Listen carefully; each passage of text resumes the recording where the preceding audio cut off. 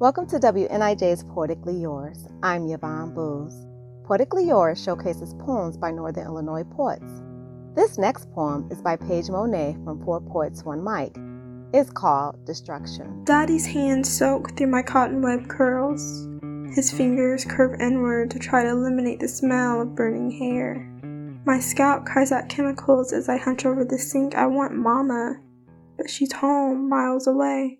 Daddy attempts to soothe the ache by adding shampoo, but he just makes it worse. He doesn't understand how to be gentle, always tugging me back when I get too far. He doesn't understand forcing my hair to untangle only causes more damage. Graceless fingers snag the waves at my roots, not knowing to start from the bottom like Mama.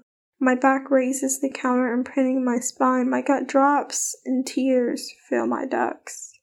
I keep the sorrow hidden, rinsing it down the drain, away from his wild eyes. His unspoken promise to protect me withers once my spirals straighten, and he leaves me lingering behind, lost and broken down. He's ignorant to his role in ruining everything he touches, letting my skin scald, burn marks trace over me, scarring over into something tough enough to resist him. To hear that again or to learn more about Paige Monet, just go to our website at WNIJ.org.